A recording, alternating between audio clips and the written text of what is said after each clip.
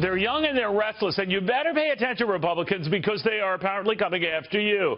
Because if Britain's stunning election was any indication, I've been studying this, younger voters have grown from protesting to voting, thanks to 2 million more of them in the British election than the last one 2 years ago. It's true.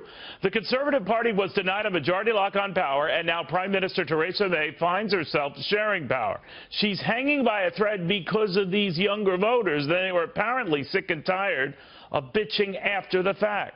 There is here, the young have always been very good at showing up for a protest. Not so good at showing up at the polls, calling it, well, I guess, young voters' remorse, which is odd because, as I said, many of the young didn't vote at all then. Certainly not in this country, where their participation in 2016 was far below what it was in the 2 prior presidential elections.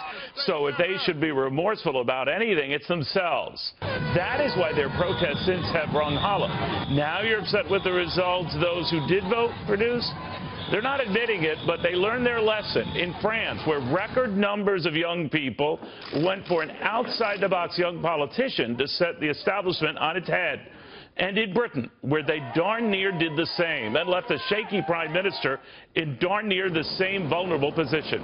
Conservatives here should take note of what's going on over there and the implications for the next election and the next election after that over here. The young aren't only restless, my friends, they think the whole political establishment is clueless, and they're not to be patronized being called young. Consider their fondness for a certain liberal Labour Party chief who's actually quite old. Bernie Sanders old, but Bernie Sanders popular, very popular.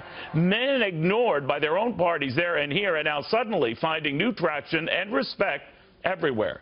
Conservatives, be wise to take note, because the one thing these so-called kids do get, showing up for protests matters, but showing up at the polls, matters a lot more. Good night.